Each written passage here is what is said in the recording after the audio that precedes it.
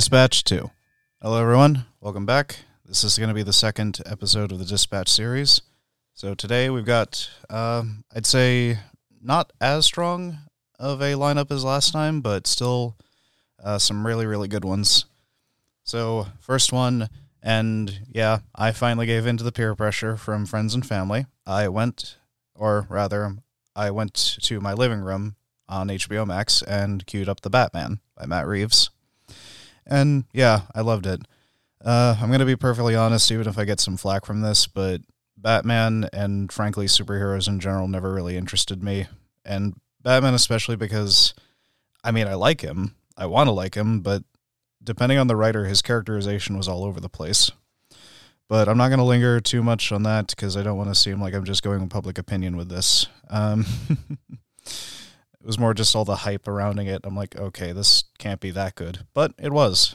If any of you follow my Twitter page or my IG, Instagram, you might remember that the first post was that screenshot from Fear and Loathing in Las Vegas. Duke just stands up in his convertible and he's like, wait, no, we can't stop here. This is Bat Country. But yeah, I honestly really love this one, more so than I thought I would.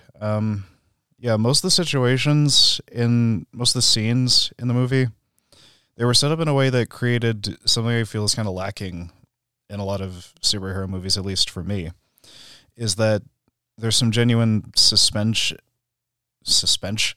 I wanted to say tension and suspense. My brain got them mixed up. But yeah, tension and suspense.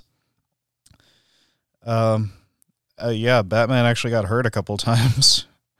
There's this angle of like police corruption in the department in Gotham that's played up so wonderfully. And there's this sort of sense of isolation that both Batman and Commissioner Gordon feel very strongly. There's, political intrigue. There's a whole mystery that's spelled out just enough that you can piece it together on your own, but enough is given to you that you can still follow it. I really loved the sort of morbid sense of humor that the Riddler had in this. The music, the cinematography, the sets, the effects were all top notch. They had a nice balance of, comic book style, but also keeping it grounded and realistic enough. I liked that the quote unquote Batmobile in this one was basically just like a souped up muscle car. It wasn't like a, APC basically. Now, onto the Bat himself. I actually loved the way Robert Pattinson played him. He played up the psychological angle of this. He played up the kind of like reclusive, tortured, angsty angle on it. But as I mentioned to a friend of mine, a lot of times when they try to do that, it just comes off like the Punisher in a silly hat. When I read before this that to get into character, he kind of read up on, Kurt Cobain, his life, his psychology. I was really, really confused as to how that worked. And now that I've seen the movie, I'm like, oh, that's how. Yeah. The funny thing is, though, that ironically, this is one of the few, I don't know, what's the plural of Batman? Batmans? I don't know. But he's one of the few incarnations that I'd actually trust to, like, look after a child, basically. And, like, given the different motivations with, between him and Catwoman, it was a nice contrast, especially with their whole relationship going on. And I won't really say too much more just because I can't really say more without spoiling anything, but like everyone all around, Zoe Kravitz as Catwoman, Andy Serkis as Alfred, Colin Farrell as the Penguin, Turturro as Carmine Falcone. Oh, and especially Paul Dano as the Riddler. Like, I legitimately got chills seeing him when he's, on screen unmasked. So, yeah, I was really, really impressed, and I'm going to give this a 10 out of 10. All right, next up is a film directed by Charlie Kaufman. You might know him best, if you've heard of him at all, as the writer for Being John Malkovich, Adaptation, Eternal Sunshine of the Spotless Mind. This is probably going to be the weirdest and the most artsy of the bunch up today. I'm Thinking of Ending Things is the name of the movie, and it's based off the 2016 novel of the same name by Ian Reid. I remember watching this during quarantine, and I didn't know what to make of it, but I really do appreciate it a lot more now after a second viewing. Yeah, and again, Kaufman, as I said, wrote those three movies. He's also made the stop motion animated film called Anomalisa, and he made his debut in 2008 with Synecdoche, New York. The late great Roger Ebert actually said that it was his favorite film of the decade. So I'm mostly just saying this to, give some, credentials for his work, but I'm also saying this so that if you like movies that have a clear structure, a solid story structure, clear answers, you're probably going to want to skip ahead a few minutes because this film definitely is not for you.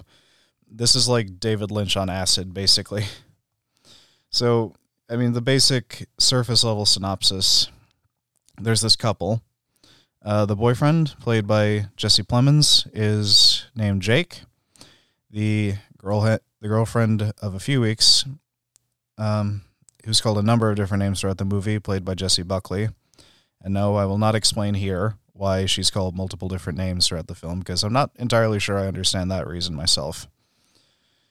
But they set off to a farmhouse in a more rural area to go have dinner with Jake's parents. And pretty much as soon as the drive begins, we get a sense of Kaufman's sort of absurdist, almost postmodern writing style. We get a sense both from the woman's inner monologue and from the scene itself where she's actually talking with Jake, that even though by her own admission Jake has done nothing to make her feel uncomfortable, really, that she feels kind of trapped in the relationship, basically, and she doesn't think it's going anywhere, and she doesn't really know what to do.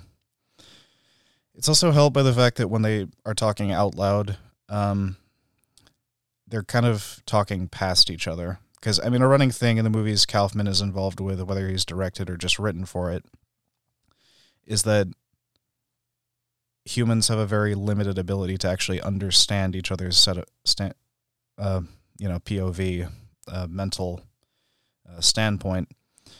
When they get to the farmhouse, for example, and have dinner with the parents, it is all the dialogue is just so incredibly stilted and awkward, but it's done in such a way that you can tell it's intentional, especially because the acting is so well done by the whole cast, which includes Toni Collette from Knives Out, Hereditary, David Thewlis, who's been in a few things.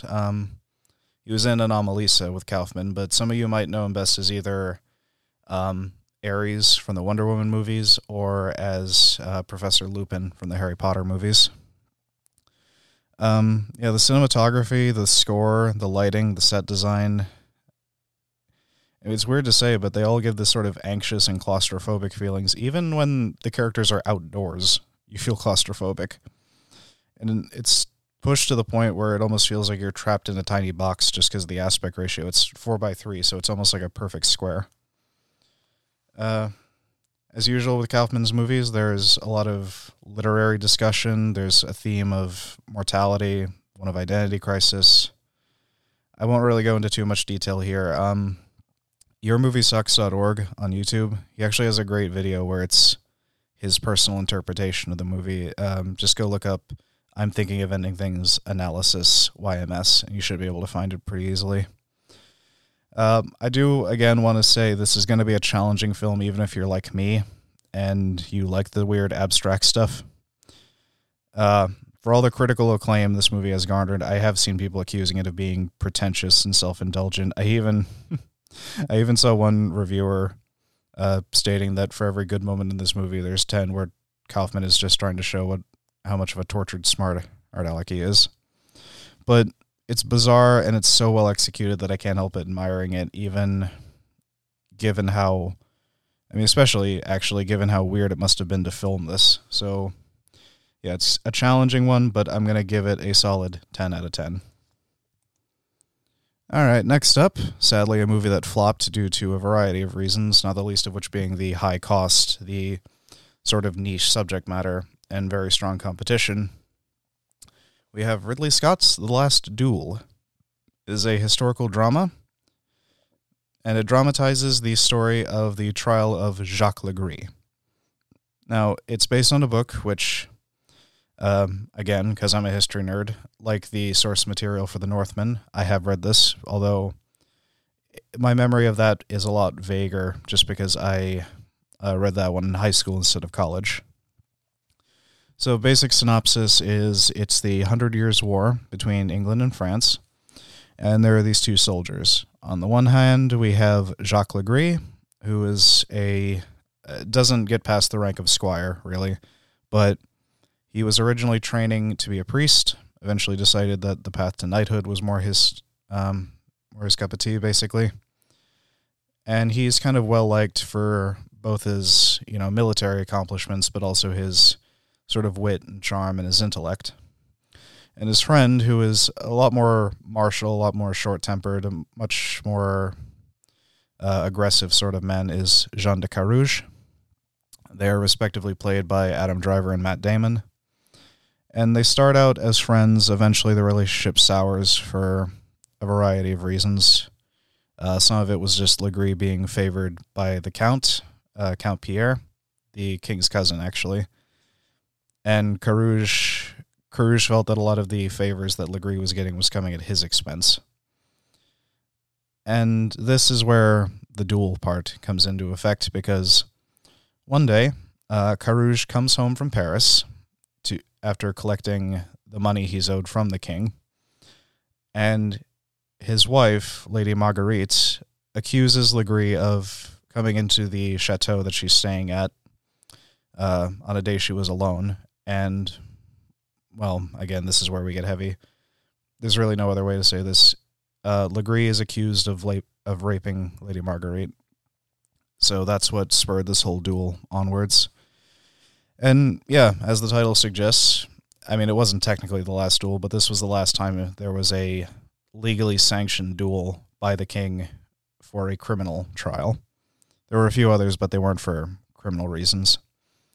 What I found most interesting about the film was its structure. It kind of reminded me, I don't know if anyone's seen the old movie Rashomon by Akira Kurosawa, but we have the introduction to get a short idea of what's going on, and then we have the movie presented in three sort of POV segments. We have that of Jean de Carouge, we have one of Jacques Legree, and we have one for Marguerite's perspective on this. Each time the story is shown slightly differently with different events highlighted. The personalities of all involved are shown differently as well. Marguerite, for example, is kind of passive in both Legree and Carouge's viewpoints. Legree, for Carouge and Marguerite, comes off a bit more of a sycophant, a bit more of a slimeball. Carouge, interestingly enough, in both Legree and Marguerite's viewings, comes off as a lot more brutish and aggressive and vitriolic, very, very short-tempered. His pride is very easily wounded. The script is a little... I don't know if this was scripting, but the acting is kind of hammy at points, but everyone performed their parts really well. I mean, whatever their personalities were supposed to be in that segment, everyone involved was great.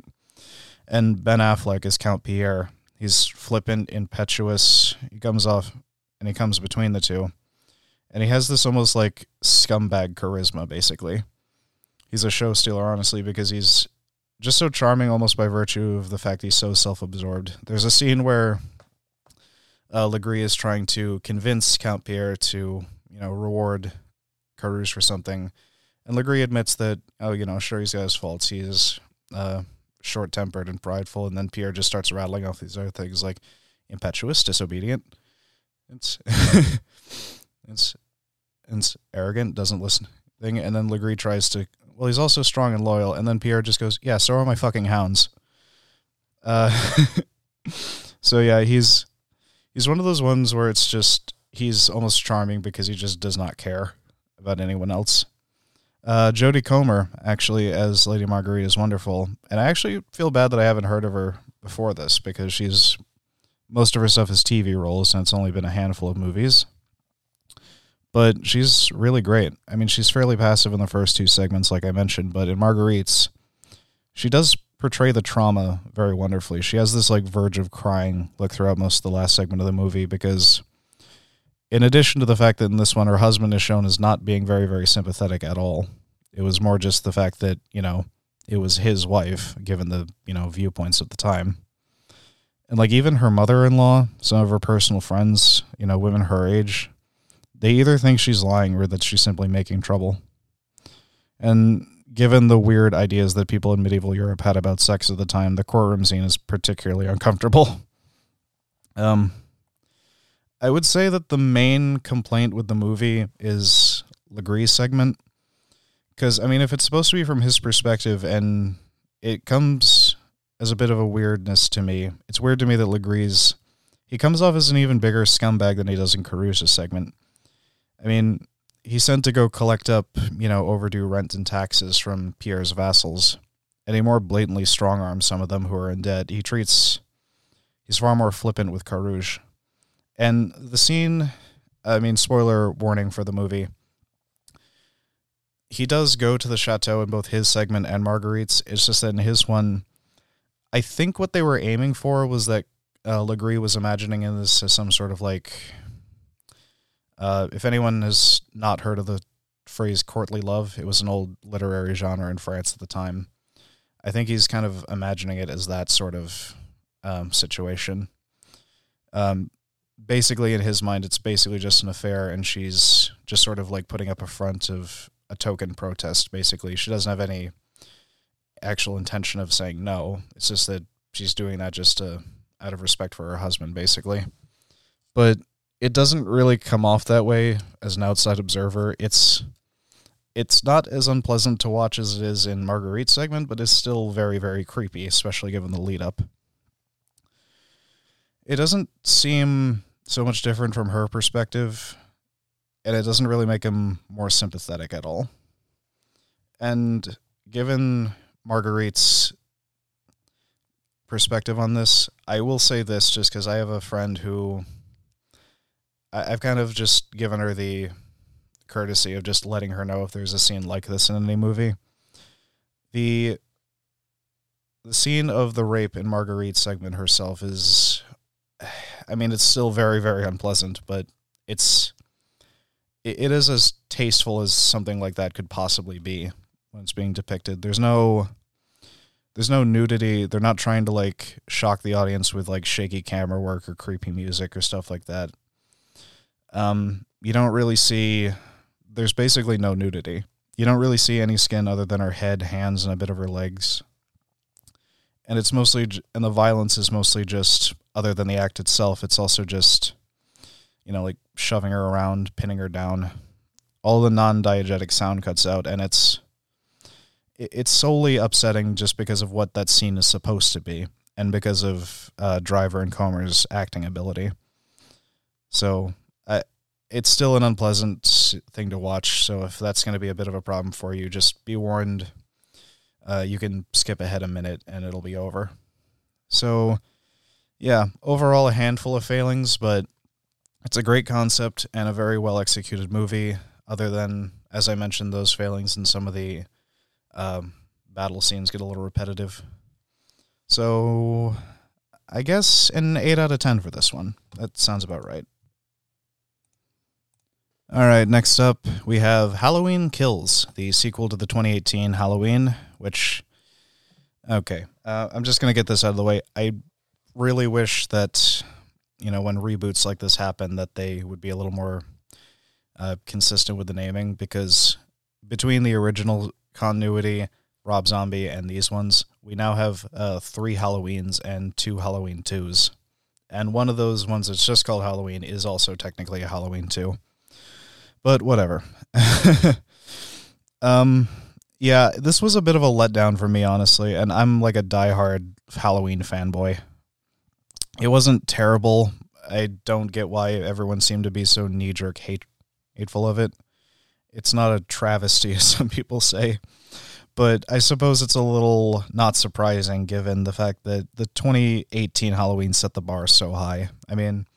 As I said, that one captured what I loved about both The Carpenter and the one thing that I liked about the Rob Zombie movies is that they had that genuine suspense, that characterization, but they still had very, very brutal and creative kills that were shot very well.